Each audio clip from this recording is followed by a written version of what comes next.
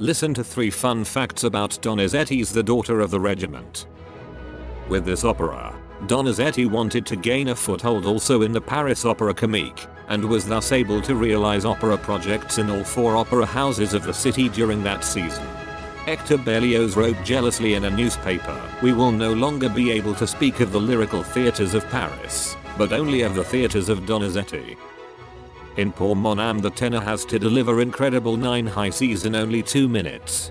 Juan Diego Flores sang the role of Tonio at La Scala in 2007 and he was the first singer in 75 years to be allowed an encore in an opera.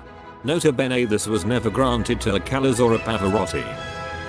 The American federal judge Ruth Bader Ginsburg appeared in a performance of the opera Carolina in the speaking role of the Duchesse de Krakentorp and received great applause.